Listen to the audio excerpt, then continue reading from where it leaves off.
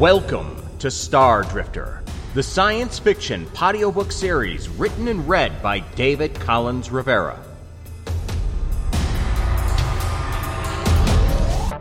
Today's story, All He Surveys, Volume 1, Chapter 6.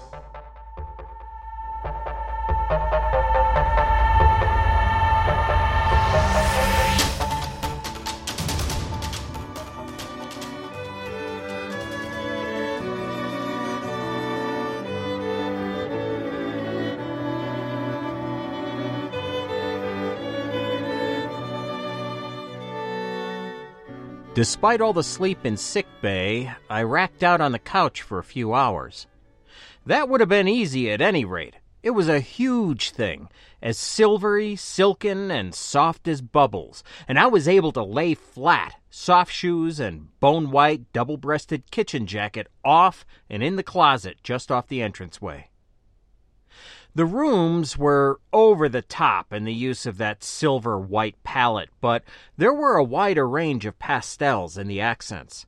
And unlike other cabins aboard, the honeymoon suite sported a full kitchen, laundry nook, and a closet of cleaning supplies. Many newlyweds treated the honeymoon as a vacation, but the mantle of domesticity was a romantic ritual for others. Preparing one's mate the first breakfast, cleaning clothes, cleaning the freshers, there were two. Cultures and expectations varied, and this suite was outfitted for as many as possible. Interstellar honeymoons had become especially popular, since it allowed for newlywed couples or groups, multi-partner bondings were common in some places, to have some time all to themselves before facing the usual pressures and obligations of the outside world. Temporal displacement in the artificial pocket dimension of jump space could last for days or even weeks, depending upon a number of factors. It was referred to as subjective time. In the real universe, however, such a trip took no time at all. A ship just disappeared from one place and reappeared at the same moment light years away. In other words, time passed on the journeying vessel while none at all passed for the rest of the universe.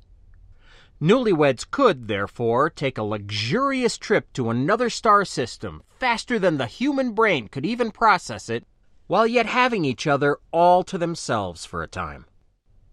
Of course, most people weren't starting their lives together in this way when traveling across the stars.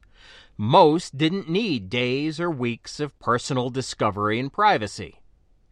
Days and weeks were expensive on a ship, and tickets were priced accordingly.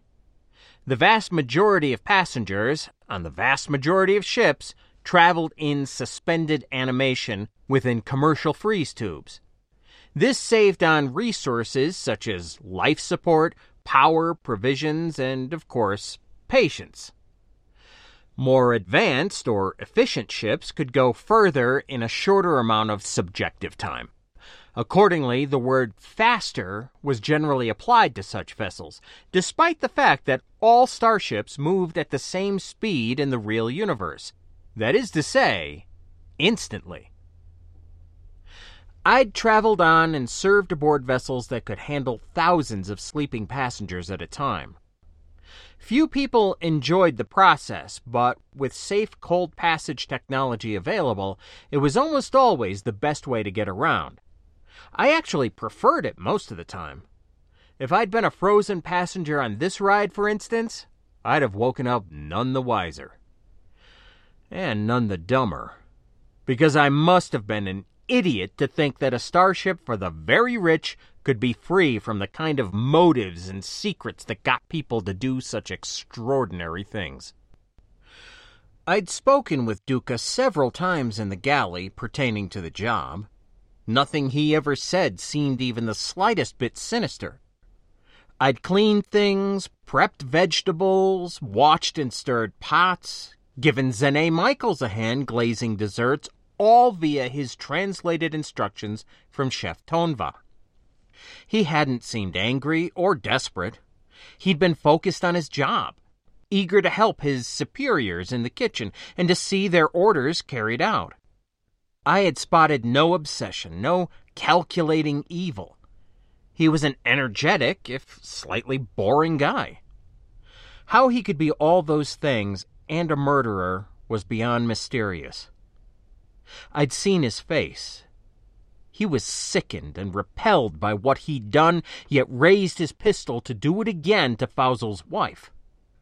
He may have been off balance, but he hadn't been unbalanced, nor ruthless. Compelled somehow? Forced to do it? Though his motive was as yet unknown, I could see why he'd chosen the moment he had. It was likely the first time he'd been face-to-face with his employer since the family returned from Ainspace. Duca had been agitated in the kitchen before we delivered the meal. I remembered that much. But he'd also been rock steady on the way there, traipsing down the gaudy companionways past all the people who didn't see either one of us as anything more than the robot cart itself. In fact, he'd been ramrod straight. That could have meant... Okay, it probably did mean he was hiding something. Carrying a pistol aboard a ship like this, where it should have been completely impossible, would have certainly given me some wide, guilty eyes. The linesman had been bolstering his composure right up until the moment he made the kill. He showed his horror then, even while reaching for more. Not a fanatic, not even angry. To my mind, that meant something all on its own. His compulsion, whatever it was, had been unwelcome but overwhelming, and he'd never done anything like it before. Assassin he may have been, but a hardened killer, Duca was not. Still, there had been practice in drawing and firing the gun, because that had been a flawless mechanical action. He'd had an ankle holster, or maybe just his sock. The pistol was small enough. He did that bow to his master, letting his hand fall down near the weapon. He slipped it out, then stood while taking a half step to the side, his hand already extending toward the Fausel guard. So, rehearsal and coaching, but only in that one action. Well, in that and squeezing the trigger. It might even have been easy for him. I'd done as much myself in the past, and with zero training. Actually, that was unfair, and it served me nothing to search for personal parallels with a killer. Not with that one, anyway. He was a blank wall. Investigations for things like this could take months or even years. At least some of the truth would surface, including the whys and hows, but it would take time to assemble, and all I could contribute was information they already had, that Duca, a member of the household who almost certainly had access to his targets in the past, had come aboard this time specifically to kill them. I wouldn't be allowed any freedom of movement until what I'd witnessed had been related to those deemed to be the proper authorities. Read that, threading the needle of imperial policies and outrage. Considering the circumstances, they might ask me about it many times over, in many different ways, using different people and different interview techniques. Some friendly and cajoling, some rude and intimidating. Because that's how these things were done. It's how authorities got at the truth. And if it looked like I might be lying, or if they didn't want to take the chance, or if it was simply a matter of policy, they could float me up on drugs and get it out that way. They could even use torture if they wanted. Who was I to tell them no? Well, maybe not torture, not on me specifically, since I was an Alliance citizen. They'd risk an international incident, however small. Still, there were always stories about such things, disappearances and hidden facilities and such. Either way, I had no intention or reason to be uncooperative. So I lay there, staring at the arched ceiling of the place. It was of a soft cream color and had swooping sorts of decorative elements, complex and airy, quite unreal. Above it, hidden beneath this handiwork, the overhead would be metal. gray and flat and very, very hard. Why me? Not why was I locked up, but why was it that I, out of everyone who could have possibly been there, was there in the Fousel cabin? It wasn't supposed to have gone that way. Duca had looked for someone else and either hadn't found them or this person couldn't or wouldn't join him. Had they been the person or people who'd supplied him with the weapon? What had been the original plan? Were there supposed to be 2 killers in the room? No motive, yet there had to be one. No pattern, yet there had to be one. These weren't thoughts for an apprentice cook. They weren't even thoughts for a professional gunner. They were thoughts for investigators, detectives, security guards, even cute granny guards who didn't look anything like their age. Oh, the couch was really comfortable.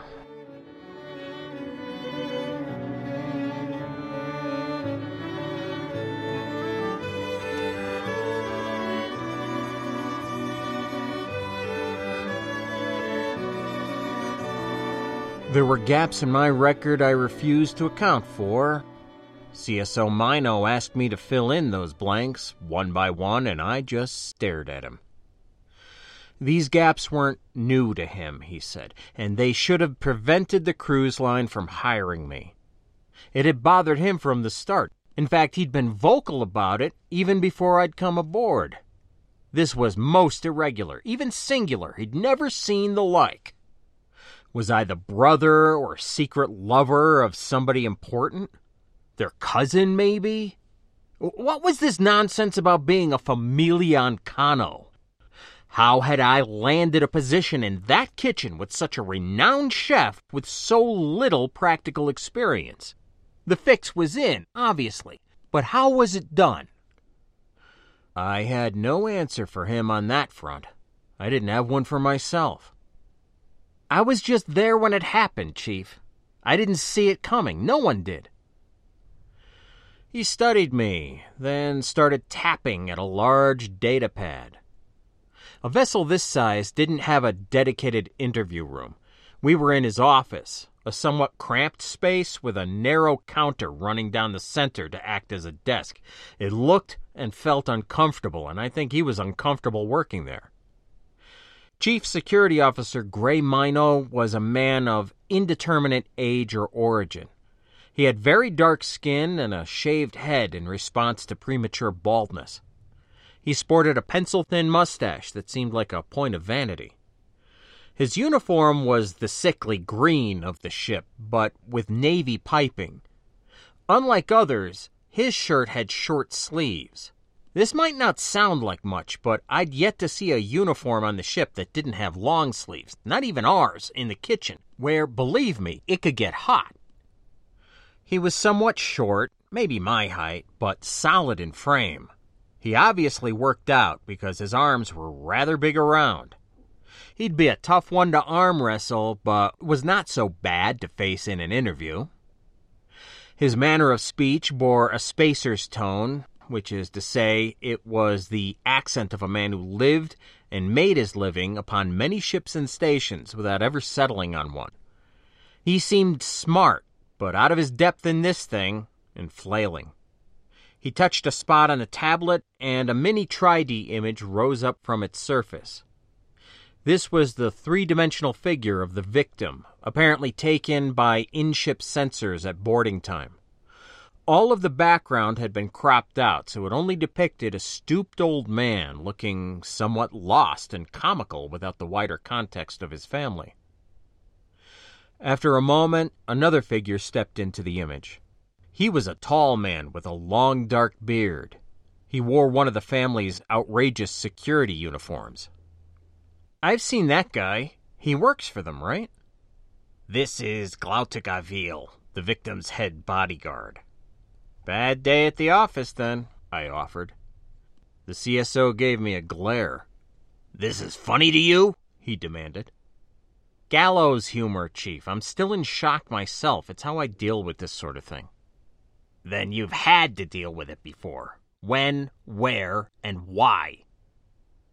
It was a waste of time, and I think we both knew it, but he was required to follow procedure. The video and censor transcripts of his investigational efforts, along with all evidence, would be in someone else's hands soon enough. There couldn't be any accusations of witness tampering or of pandering to fellow crewmates, just in case said crewmates turned into persons of interest. It's immaterial to this investigation, I stated simply, shaking my head. I'm under certain legal obligations, so I can't and won't say anything about unrelated aspects of my life. You can ask, you can intimidate, you can even knock me around, but it'll be a waste of your time. Even if I talked, you wouldn't find a single thing to help you with this. I wasn't in on it. I wasn't there to help or hinder the attack. I was there to serve a meal. My background has nothing to do with this. He started to look angry, but having seen that expression on interrogators before, I could tell it was an affectation. Being a professional, he'd be able to whip it out on demand, then pack it up when it wasn't needed. Really, this was about filling out reports that would hold water, both here and back home in the Alliance. Reports that would shine a light upon him and his staff as much as it would the investigation, and none of it would likely be flattering, no matter what I said. Okay, we'll put that aside for now, he presented with a practiced scowl. He read his tablet for a while, then looked up again. Witnesses say you attacked the suspect. Is that true? I tossed a dish at his gun. Does that count? From what others say, you probably saved some lives by doing so. Oh? Well, it seems like you had some presence of mind, at least. But you never saw him reaching for his weapon? I didn't, no, and I didn't have much mental presence when he shot the guard and the old man. But when he pointed his gun at the wife, it was right in front of me. He makes his move, you make your move, and he ends up dead. That's a question for this guy, I replied, gesturing at the ghostly guard. Duca's weapon was in front of me, and I threw what I had in my hand at it. Pure instinct. Seriously, if I was in on this thing and was supposed to kill Duca afterwards to keep him quiet, do you really think soup would have been my weapon of choice? I don't know what to think about you, Ejoq. I'd heard that one before. Really, all my life, from people who knew me and people who didn't. Chief Mino's work was only just beginning. The mere fact that such a heinous crime occurred on a ship like this on his watch probably meant he was out of a job once Dorcas returned to its home port. But before that could happen, he had to get through Noble Space officials, then the International Route Management Authority investigation that was, by transnational agreement, required to be launched, and then AIM authorities back home, which would almost certainly include fleet investigators. All of this was just starting for the guy, and I was giving him grief right out of the gate. Chief, look, I realize my background is a little spotty. I've done classified work in the past, so you know what that means. I can't talk about it. But I've since changed careers. Right now, I really am just an apprentice cook, nothing more. He listened. That was nice. He wrote something down on his tablet. Are you feeling okay? He asked after a bit. Yeah, a lot better. It was a pretty gruesome attack. Yeah, but they all are, really. He listened to that, too. He wrote something else down. Is the wife doing okay? I asked. Dr. Sagasaw's been attending. She was able to give a coherent account, though the doctor has her on some anti-shock meds. Because of that, nothing she's said so far would be legally binding in a court of law. And Duca? Those stun pistols killed him? What's the point of carrying them, then? Military stunners are meant to be used against armored enemies. They can be deadly at point-blank range against civvies, but the things are technically considered non-lethal, legal loophole. It's against company policy to let them aboard, but the cruise line made an exception in this case. Well, that seems convenient. He didn't respond, but continued to eye me. Okay, I offered after a time. Do you want me to go over it all again? I will, but not right now. You'll be questioned at Ejoq Station. You might even be detained for a bit while they do it. That won't be up to me, but the ship's legal AI will be put into service for you and any other Alliance witnesses should that happen. There's only so much influence we're likely to have, understand, at least until we can get a report back to the company. Then you're done with me for now? He nodded and gestured to the small room's hatch, so I thanked him and used it. S.G. Ciala, who'd escorted me here, was waiting in the companionway outside. He seems nice, I pronounced. She gave me that half smirk I was starting to think was her unconscious reaction to any attempt at friendliness. We walked back to the honeymoon suite without any of the joy that might imply. Well-heeled passengers and a few crew members on the way to their cabins or duties watched us with wide, curious eyes, some even huddling together to whisper. Word gets around, I observed, but again she didn't comment. She didn't comment on anything all the way to the ugly door where a uniformed Fousel guard watched us approach in equal silence. When it opened, I turned to my escort pointedly. So, what is it? More orders, or did I do something new and outrageous? What do you mean? You've been awfully quiet. And everything everyone does or doesn't do is all about you. She said this without pause, but also without venom. It was just a response to a man that was owed nothing. I shook my head in helplessness and some frank irritation. I had assumed we'd built a mild level of rapport. Not at all. Have a nice shift, SG. And I turned to enter. Wait, she sighed with quiet exasperation. This thing is disgusting, horrible. It happened under our noses. If anyone in security is short with you, it's not because of you. But your sense of humor doesn't help, Ejoq. You should lose it for now. I'll get right on that, I promised. I did mean what I said. Have a good shift, Tinnig, okay? I'm trying, she offered in return, but with conviction. The door slid shut on her smirk. It looked a little less tight this time, but also quite tired. It might have been the first informal interaction between us. The other man, standing tall behind her shoulder, wore a flat stare, neither menacing nor the least bit encouraging. We're locking you in, Dorcas's ship guard added, her voice raised through the door. You know the drill. I know the drill, I echoed loudly. Dinner was delivered by autocart about an hour later, and it was accompanied by a small note. Thinking of you, love and kisses. Hearts and flowers drawn in an awkward hand, as well as several obscene little doodles adorned the paper.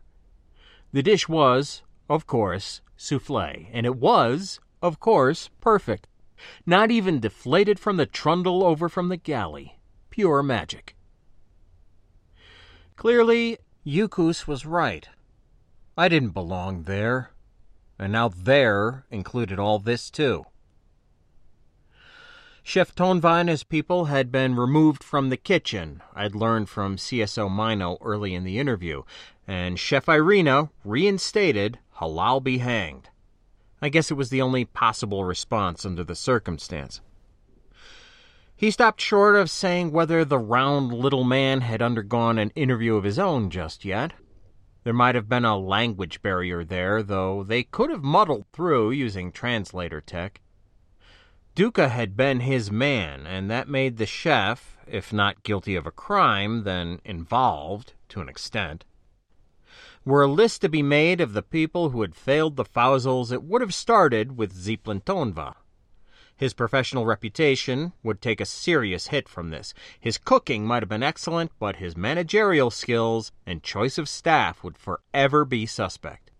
It's possible he'd never again hold executive chef status in any kitchen that he himself didn't expressly own. But he wasn't the only one circumstantially involved. My enthusiasm for a fresh start had been circling the drain for a while, and I could feel it going down at last. There was no ducking the thing anymore, no way to tell myself that it was only a matter of time before I got the hang of things. The new career had failed, utterly, miserably.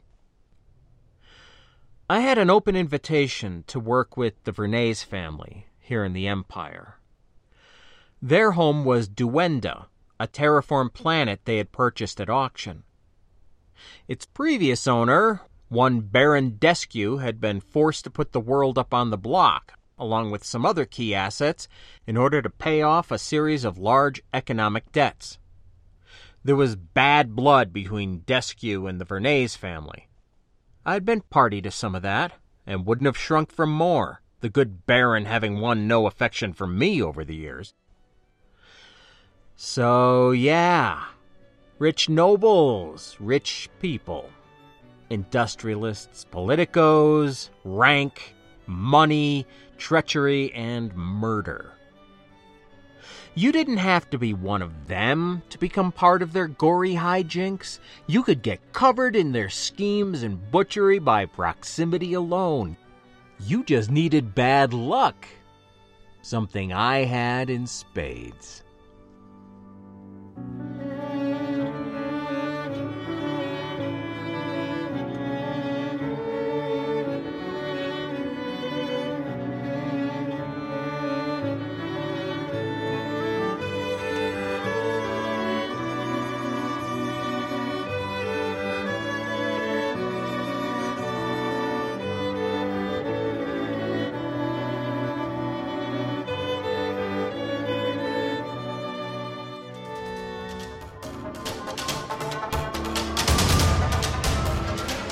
You have been listening to All He Surveys, Volume 1, a Star Drifter novel written and read by David Collins Rivera. This story is copyright 2022 by David Collins Rivera and is released under a Creative Commons Attribution Share-alike 4.0 International License. Feel free to use it for any purpose, even commercial, and I encourage you to do so. The Star Drifter theme is a piece called Ichor by Trunks and can be found on SoundCloud.com. The All He Surveys theme is a piece called Blossom by Edward Malov and is licensed through tribeofnoise.com. This story is a work of fiction and is not based upon nor meant to portray any person, living or dead, nor any particular place or situation. Any similarities to such are purely coincidental. You can contact me at lostnbronx@gmail.com. That's LOSTNBRONX@gmail. You can also check out my site, davidcollinsrivera.com, where you'll find everything Star Drifter, including more audio novels and stories, the Star Drifter tabletop role-playing game, podcasts, newsletters, and more. Stop by, won't you, and drop me a line. Thank you for listening. Take care.